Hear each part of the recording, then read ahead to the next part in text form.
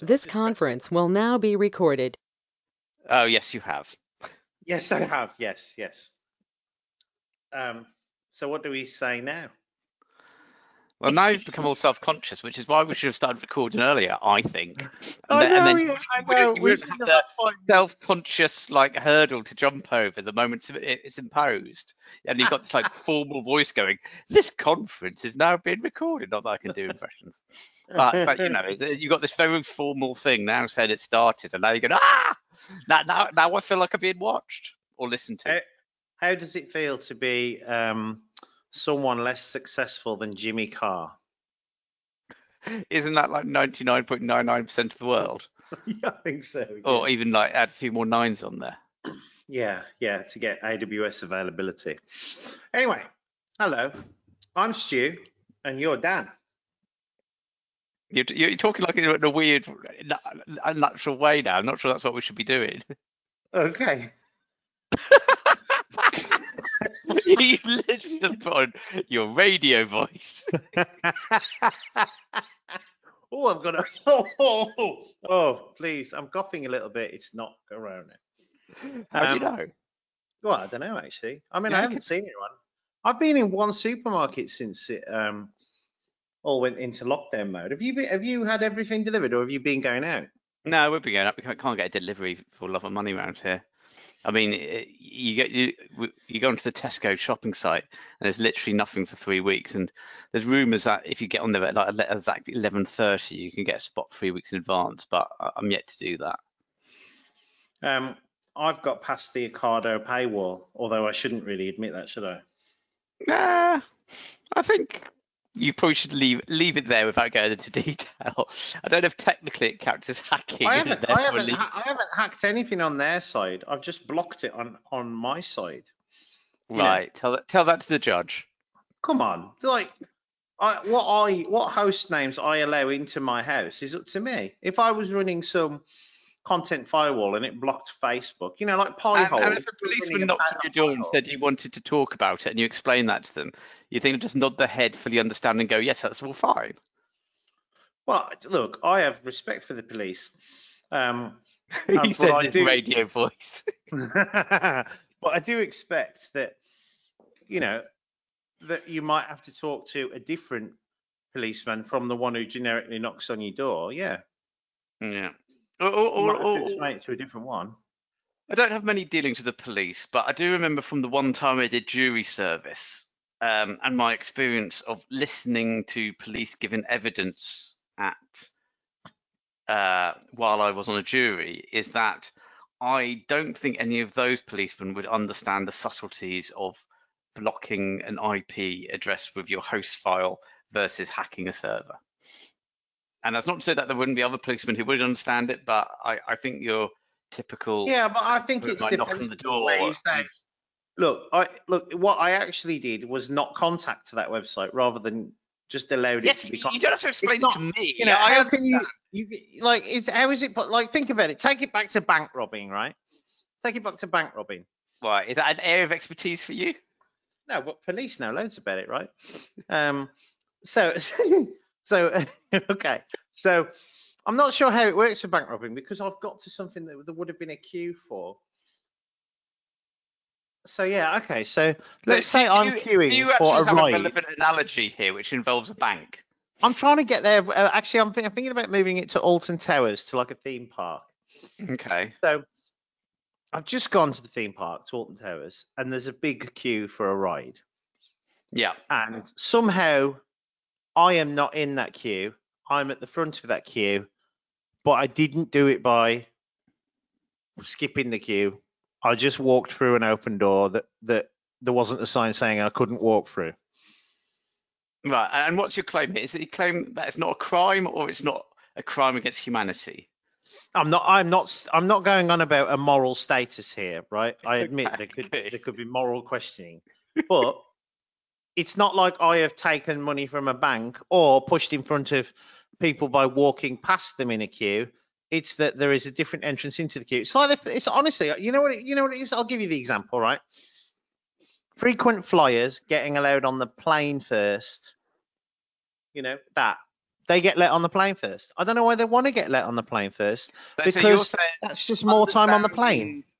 understanding how to use a host file is the equivalent of having frequent flyer status. Yeah. I mean, you could say it was frequent flyers for computers, because once you understand the power of the host files, you can do all sorts of stuff anyway, can't you? Yeah. Okay. I half buy that. I mean, as a developer, I would like to, so that I can. I regularly point websites at other addresses that I'm developing, so I can sort of pretend I've got the live site somewhere, and look how this thing would work if it was. End up getting really confused sometimes though when you forgot you've changed your host file and then the Oh, thing comes up. So much, yeah, so much, so much. Wait a minute. Is there a potential product for a host file management on your desktop where you can have actually some sort of visual interface to warn you about what host file settings you've got and things happen if you're accessing something via its host file? Or is that a dumb idea? I don't think any ideas are dumb anymore. I wonder how Some ideas are dumb. What, the rubber car to make parking easier? Someone actually made it. Although they made the. That wasn't what I literally just sprang to mind. I'm just saying you can have dumb ideas. Well, let me tell you what. For years, it was in Men Behaving Badly, right? Martin Clunes said to the other bloke, the Brummie with the brown hair, Neil Morrissey, he said, blah, blah, blah, blah, blah. And he said, what? Like the rubber car to make parking easier? And it's made me laugh for more than 20 years, that thing. I absolutely love it. More than 20 years ago, this was. I absolutely love this idea. But it was never actually about reverse parking, right? So, someone did it. I think, is it Renault or someone? They put rubber panels down the right-hand side of the car and the left-hand side of the car so that you can't get a dink. So there was me thinking the rubber car to make parking easier was actually about some sort of reversing aid or something, so that when you bang into a car, then you have to pull forward a little bit and you go, oops, that's metal on metal, there's probably some paint damage.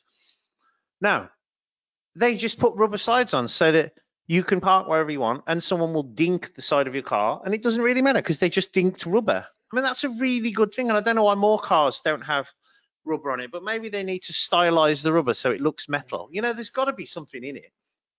Okay. And don't get me started on matte cars that look matte. What? No, I think we're veering off topic quite sincerely. It's quite severely. If we start talking about our hatred of matte cars, I don't think that's what this podcast should be about. I mean, I think they look terrible on day one. You're still talking about it. I want to talk about my idea of a product for managing your host file locally so you don't confuse yourself. Yeah, okay. Make sure you build it in Electron so it needs 500 meg of RAM to edit that text file. But I'm not even editing a text file, just a visual indication of what's going on, or maybe something can just go like glow red if you're accessing something at a particular host or something. This probably sounds like a good Chrome extension or Brave extension now, seeing as Chrome is persona non grata. Yeah, I suppose so. But at the Chrome level, does it know if it's resolving via a host file? Oh, but I guess so, yeah. Yeah, you'd have trouble there, because I was thinking it could just flag up if it's loading 127.0.1, but it's probably more complex than that, isn't it?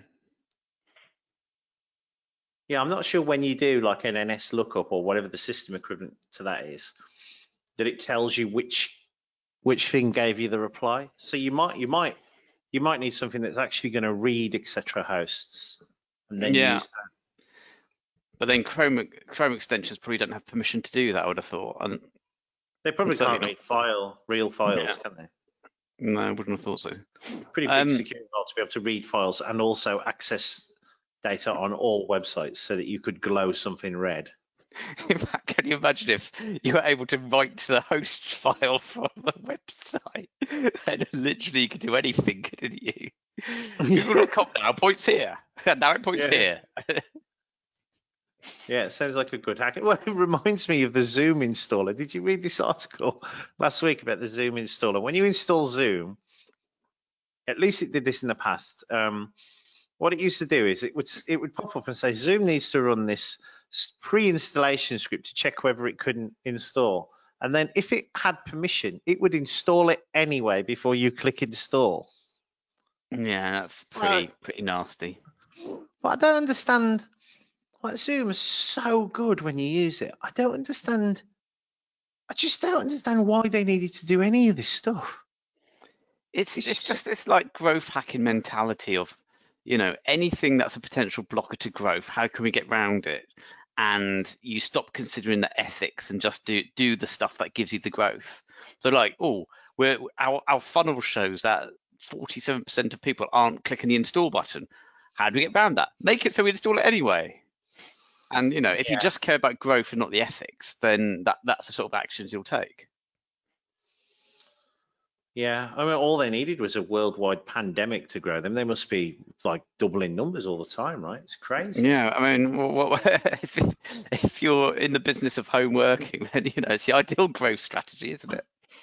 I tell you what, the thing about working from home. So I've been, this, and but for our listeners, which is probably you and I later. No one. Hello, listeners. No. I'll tell you what it will be. It'll be me and you when we listen to this back, and we're just going, oh God, what? I hate the sound of my recorded voice, and B, this is utter trash. But yes, our listeners, hello, me. I'm not sure it's trash. I have smiled once so far. I'm happy. Okay, fair enough. Let's see how we get. That's meta. You can't talk about meta things, right? Yeah, you're probably right. On to the working hammer. Sorry, me, for being meta. Me, remember, you are a strong, confident man. Right. So anyway, let me talk about working from home. It's interesting, right? So I've worked from home for the last 10 years, all the time. Obviously, that doesn't mean every day at home, because you've got customers, you go see them, and you've got prospects, and you go to conferences and all that sort of stuff, right? But in general, I've worked from home for the last 10 years, and I've had it seem as though it was slightly odd, especially when you're working with the bigger customers. You go on webcam, and I've got a proper home office. I know you have as well, where they can see the other desk in the room, they can see the chair and, whatever, and I've got a little fireplace behind me and stuff. So they can see all that, but they're in an office. Now, suddenly they're all at home. And the dynamic has changed, because none of them are in proper offices. They're all like in their kitchen, sat at the dining table, or they're on the sofa. Like, I was on a call this morning, and the screen of the guy who was talking to, kept moving left and right, and I couldn't figure out what he was doing. And then it only dawned on me towards the end of the call that he was just jiggling his foot on the floor, and he was sat on the sofa with the laptop on his lap. But that meant his camera was literally bouncing up and down for the whole call. And for him, this is totally normal, because they're just new to working from home. But all the people who've been working from home for ages, I've got webcams that are mounted on top of the screen, so they're roughly level with my eyes. I've got proper sound equipment. I'm talking to you through a Rode Podcaster mic, even though technically this is probably the first recording of my voice that would ever be used for a podcast if we decide to launch it. It hasn't leveled the playing field. It's flipped the playing field. I am suddenly the pro. And I always was, professional and super pushing it forward. And, I really believe in tempo. The business I've got really tries to always have a constant tempo and keep pushing, keep going, and keep pushing forwards. We've got this tempo. And I've always thought that we were faster than pretty much everybody else. Maybe that shows my ridiculous mentality, but I've always thought we could push, and largely you could push because we had this thing about we have our meetings in the morning and we work in the afternoon. So we try never to have meetings with customers in the afternoon, because we're trying to get everything done as early as possible so that then we can go and do work, and it's a company thing. Actually, I don't think that's anything to do with working from home. I think it's really sensible. If you're running a company, just ask everyone to talk in the morning and ship in the afternoon. Dead simple. Anyway, what's changed for you? You work at home. What's going on with you? I don't think much changed at all, to be honest. I mean, the main difference is the kids are home now with the school shut, and there's more noise in the background. But on the flip side of that, everyone understands the kids are at home. So whereas before, if there's a screaming child in the background, with my like longer standing clients, they completely know my situation, so they're totally fine with that because I've already built up like years of credibility, and they couldn't care less if there happens to be a screaming child. But obviously for newer clients you don't have the same level of credibility, you're a bit more concerned that they might have a negative impression of a screaming child in the background. Whereas now everyone's got screaming children in the background who's got children, so it's become totally normal, and I literally don't think anyone cares about it. So if anything, it's made things in that respect a bit easier. But I'm still working from home. I still go out for about an hour every day for exercise. So things haven't changed that much.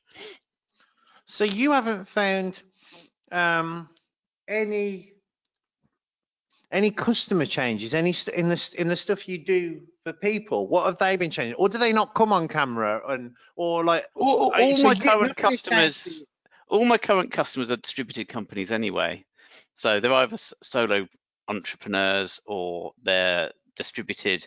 So in the sort of like the little culture I have between me and my customers, it's very normal for people not to be in an office. In fact, someone being in an office would be very much the exception normally, never mind now. Right. Yeah, see, I've got some larger customers. Let me tell you a story, actually. So we've been building a product at work called Super Social Polish, right? I only actually bought the domain name for it today. The .com? Yeah. I didn't want to buy Super Polish. So you got supersocialpolish.com? Yeah. Yeah. Right, so say Super Social Polish fast 3 times in a row. Super Social Polish, Super Social Polish, Super Social Polish. Not too bad. I just put my umbrella up and I'm floating away. What was I saying? Oh yeah. So so I used this amazing service the other day that I'd never heard of called Fat Joe. And Fat Joe is a company based in the Midlands. And I think they're just like an agency that out the back door, they've got freelancers that write SEO articles. So I said, well, I didn't say to them, I went on their website and ordered an article to start to try and promote this. Because the thing for me is I can write on a topic. Say if we're writing a pitch at work, I can literally sit down and write 2,000 words. If I know, okay, here's the structure, here's what I've got to do, bang, bang, bang. Here's how I would build it, bang, bang, bang. It just flows out so quick, and I can write 2,000 words in a sitting really quite quickly. It'll need heavy editing, but the whole thing is to keep the flow. The first draft out is what you're saying. I don't do the editing then because that loses the flow. If you are actually starting to knock out paragraphs, you can come back to it. You've got to look again. Of course, what sort of animals don't do this? Which is why a second hatred of mine. Hatred, that's just a word. I just don't care about it. Grammarly. So if we're enumerating hatreds, it's 1 Matt Cars and 2 is the thing you're about to say. Matt Cars, yeah, and Grammarly. Grammarly, the grammar checker. You used to say you loved Grammarly. I know. I did love it for about a few weeks. Then I cancelled my subscription because I realised what it did was it was great when I was trying to fix one paragraph or write a quick email. It was terrible for any real writing because I became paralysed on getting a good score or a good, not so many dotted lines. It was perfection being the enemy of good. Yeah, and what actually the thing is, I would go back to it later. Well, in the last couple of days of me using Grammarly, I would write it in Google Docs and then I would go paste it into Grammarly and have a look at what it said to fix it. And I could see that is possibly still a thing that I could do if I hadn't rage cancelled. Yeah, because the whole thing is it's about the flow. Like I don't know whether you've tried it. Is Grammarly better than Hemingway, which we looked at the other day? Oh, I've got no idea. I mean, you would imagine. I mean, are they roughly similar in terms of what they do? Do you think? No, I think well, I could be falling for the marketing stuff, but I think Grammarly says that it does more, proper grammar rules and things like that. Right. Okay. But who knows? Anyway, so the thing is, I can write all this, but on this Super Social image plugin, let me tell you what it does. It takes if you were to share. Are you doing guerrilla marketing now? No, but well, sort of, a little bit, but not really. Right, because to you, do you want to put it on your website? No, but I think are you Well, let deliberately me talking let me about do your it. Let me do it. new Look, product on the podcast that is going right. to have 2 listeners called Dan and Stu, and they're going to go, oh, that sounds good. I might try that. Well, okay. Let's see whether. Why didn't you No, give go me on, go on. I was Mark joking. 10 Go for on. my guerrilla marketing, Yeah, right? So, tell me what your super social polish. yeah, okay, yeah. Uh, Go on, tell me what super social polish does. all right. So this is less of an elevator pitch and more a set of stairs. So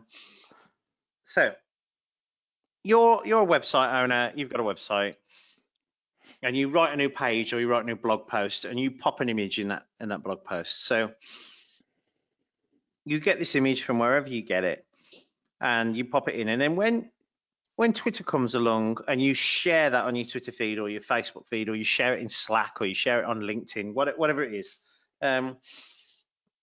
those things come back to the site and look for an image to pick up. Now, there's some technical details around Open Graph and Twitter cards and all this, but that's not less important.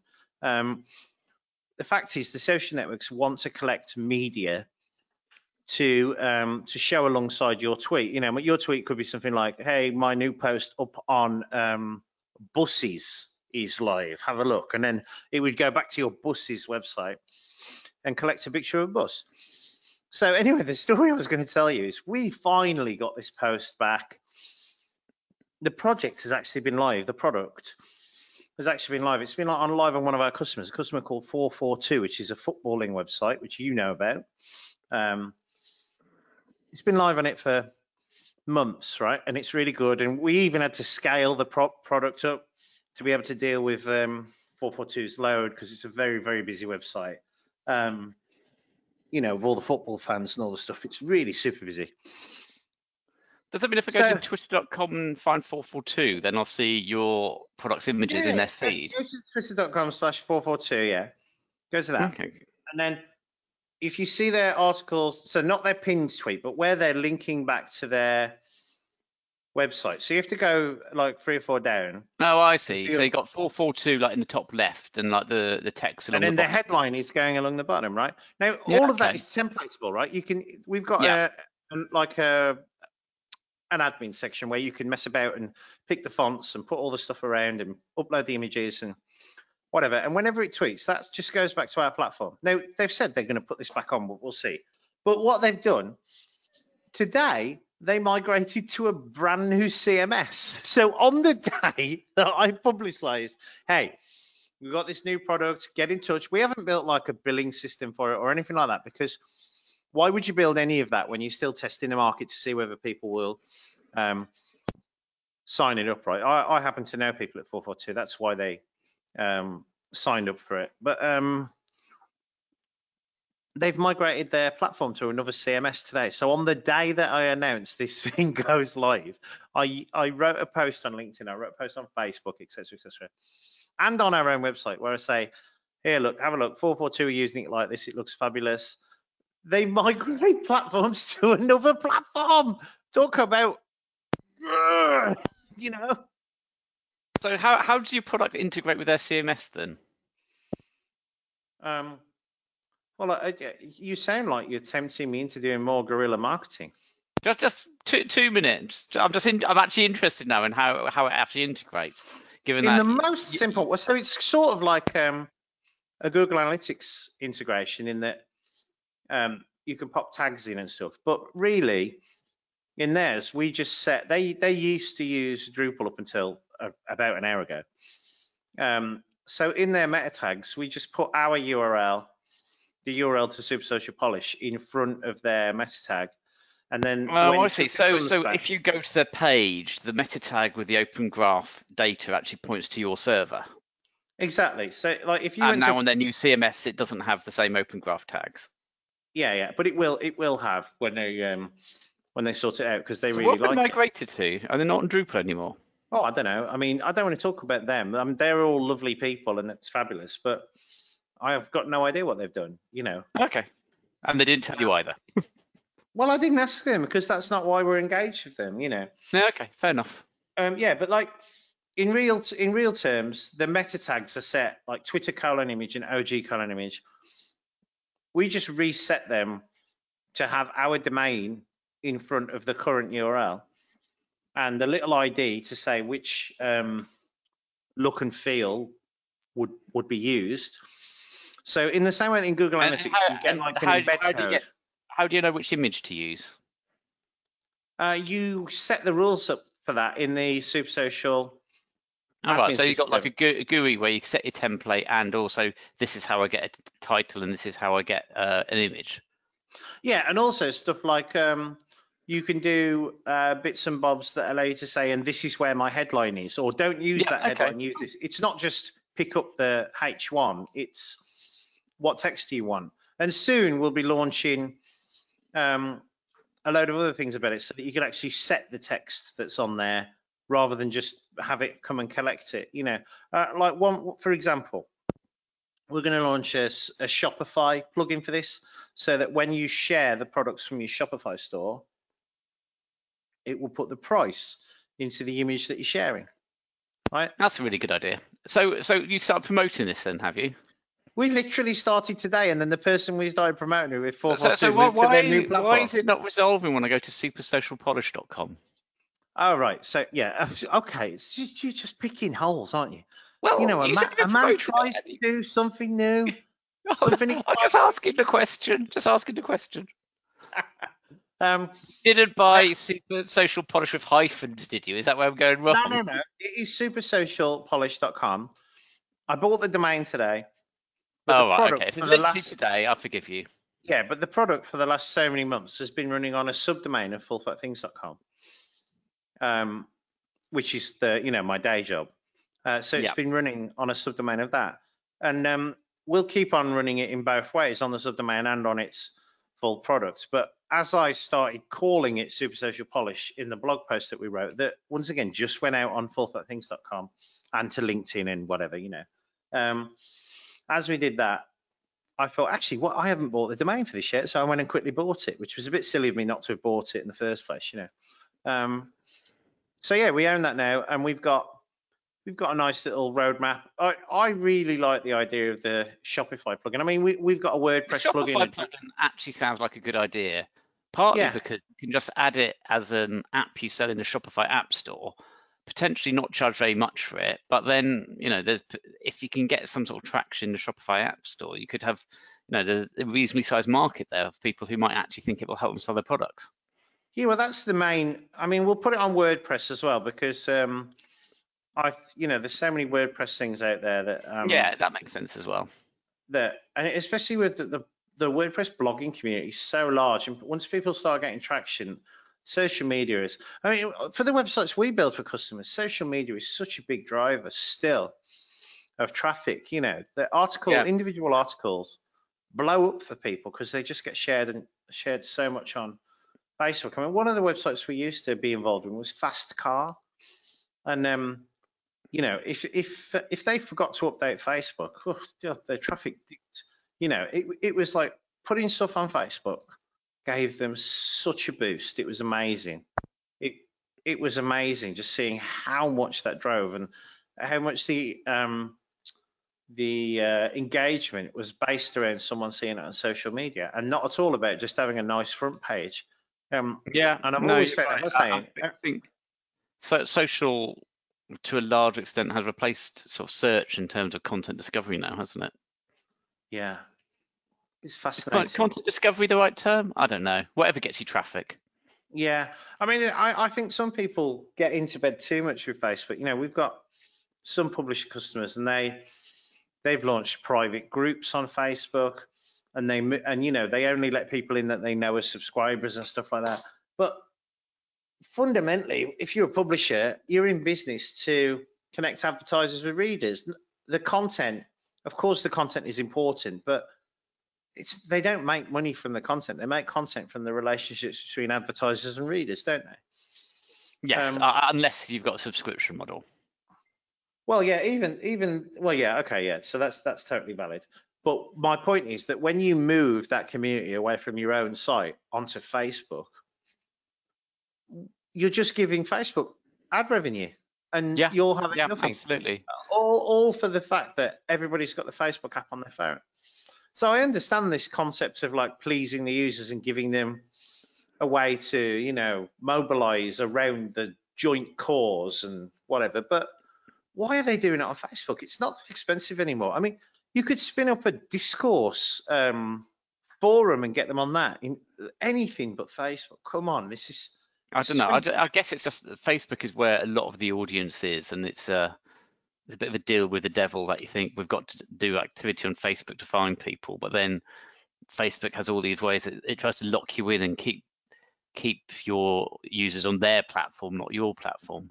But that's going to be like an ongoing battle for any content publisher to either go, how can we leverage Facebook, or are we just going to try to access our audience without using Facebook? And that's obviously a different challenge. What I find interesting though is that if you have a direct comparison to YouTube, for example, YouTube wants the content, right? YouTube wants the content, and it's happy to do revenue share with you on the advertising it shows around that content. So if you're to create a professional group on Facebook and say it's got 20,000 people in it or something like that, which some of these things have, why wouldn't Facebook share a bit of revenue with it? They've just got no interest. There's no interest there. It's a different model. They're not trying to help businesses on Facebook. They're trying to help Facebook. And YouTube, I mean, like, you can be negative about Google, negative about Facebook, positive about whoever. I think this is fundamentally different. I understand why people publish to YouTube, and I understand why the revenue share model exists. I still don't understand why people create private groups and basically hand their audience over to Facebook. I know their audience are already there, but why hand over your sort of slice, your little bit to them? It's just not sensible. Sure, push your products up there, link out to your website from the posts on there, hope they engage with it. But creating a Facebook-based product like these groups that I see the publishers that we work with doing, I think it's, I just don't know what to say. I think it's short-sighted. I tend to agree. It is a difference between doing stuff on Facebook and leveraging Facebook as a marketing source, but I'm very much not the expert in it, and who knows? I mean, we all know Facebook do very shady things, though. So something where you're more explicitly getting benefit might seem a safer route to go, but who knows? Yeah, let's move on. So let's move on. That got a bit boring, I think. I mean, when I listen back, maybe we'll have a different view. But I feel the first half so far is better than the second half. All right. Do you think Dan is still listening later on? I'm long gone, frankly, at this point, I reckon. It might be on. Or I'm fast forwarding, going right. Let's find the bit where we finished talking about Facebook, because then it got interesting again. It's now. So you and I went to the virtual Business of Software last week, and there were a few sessions that stuck out for me, but I want to talk about the one about running distributed companies, because of course that's really that's happening to almost everyone who's got an office job at the minute, right? They're running distributed companies all of a sudden. And I can't remember, it was Peldy who runs Balsamiq, and Wildbit, was it Natalie from Wildbit? And they were talking, I think so, about how they run different distributed companies. So at Wildbit, all the work is sort of laid out. I might be getting this wrong now, but I'm going to say it anyway. All the work is laid out, and it's all asynchronous, and people do their work and check in when they can, and all of the work happens around the work. Whereas Peldy from Balsamiq was saying that he's a distributed company, but it's not asynchronous. It's more classical in that they still have daily calls. They have stand-ups. They're on the phone. They're in Slack, chatting to each other and doing normal things. And I found that fascinating, because when I started this distributed company that I'm in, Full Things, 10 years ago, I didn't even imagine that it would all be asynchronous. I thought we just don't have an office. That's the only difference. We still have chats every day. To this day, we still have a 9 a.m. morning call, which is quite annoying, because I'd like to do Joe Wicks's morning workout. And I think Can everyone's I add happy. We have Joe really Wicks as number flexible hours. 3 to things we hate? Okay. I hate Joe Wicks and I hate his floppy hair. Oh, come on. The man is giving all the money to charity. I don't want to add this. It's like Room 101. I do not want to add Joe Wicks into it. You I started think the it's list brilliant. of things you hate, and then you mentioned something I hate. Okay. Well, look, I don't hate Joe Wicks. You hate Joe Wicks. I Fine. think he's doing a great thing for kids. I think he's really doing a great thing. And there's nothing wrong with long hair. What's wrong with long hair? I didn't say I hate long hair. I said I hate his long hair. Oh, that's fair enough. That's very specific. Well done. So anyway, the whole thing on distributed companies, I just thought it was fascinating because I bet you all of the big businesses that are out there, and big means they probably had an office before. I bet they're all still calling around constantly and making sure people are at their new pseudo desks and. I'm sure all that's of true, this but isn't the difference between Wildbit and Balsamic about whether your employees are or team members are largely in the same time zone or different time zones? Because obviously, if you're in the same time zone, being synchronous is probably relatively straightforward. Whereas if you're literally distributed around the world, then it's going to be very hard. And Yeah. is that possibly a driver to the difference rather than any sort of cultural difference? I mean, that might drive the culture rather than the culture driving the synchronicity. Yeah, I wonder.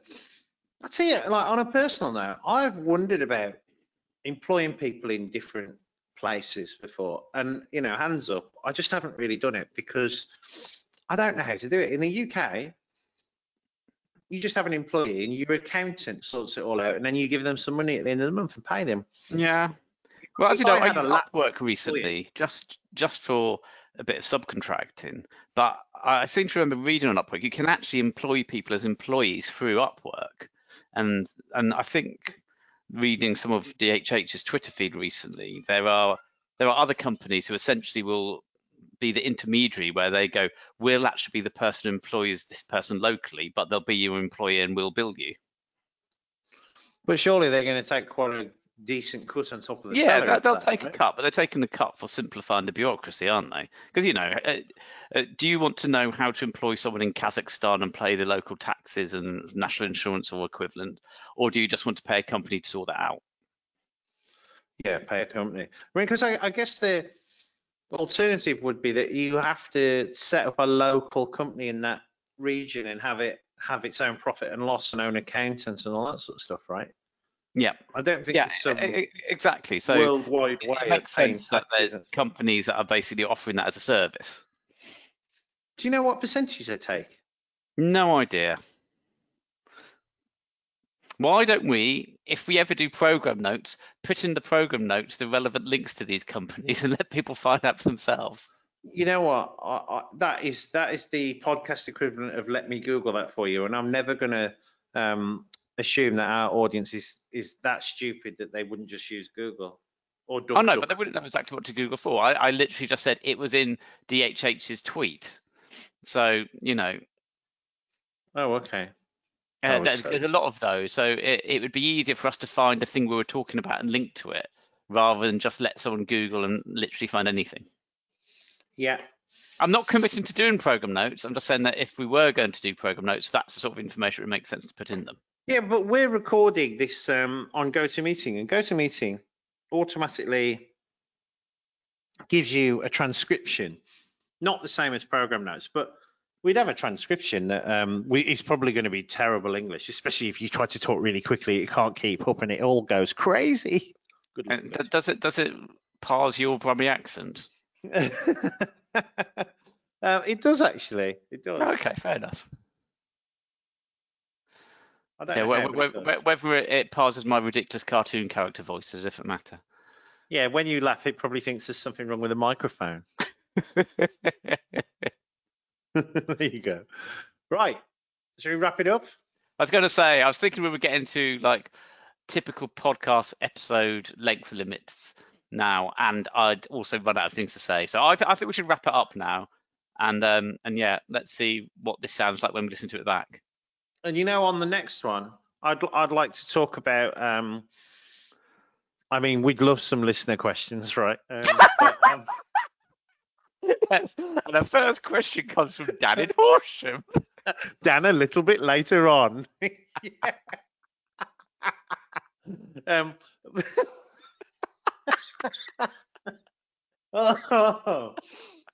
I'd like to talk about the fact that we both are quite busy doing our work for customers and all this, but we both want to launch products. I mean, I'm sort of trying at the minute, but it's a relatively small product. And that recently we've been talking about whether we should do something and how we could do it. And we've actually tried to hold each other accountable for it a little bit, but that's not going very well yet, is it? We need to settle into that a bit better. Yeah. So, okay. Right. See you later. See you next time.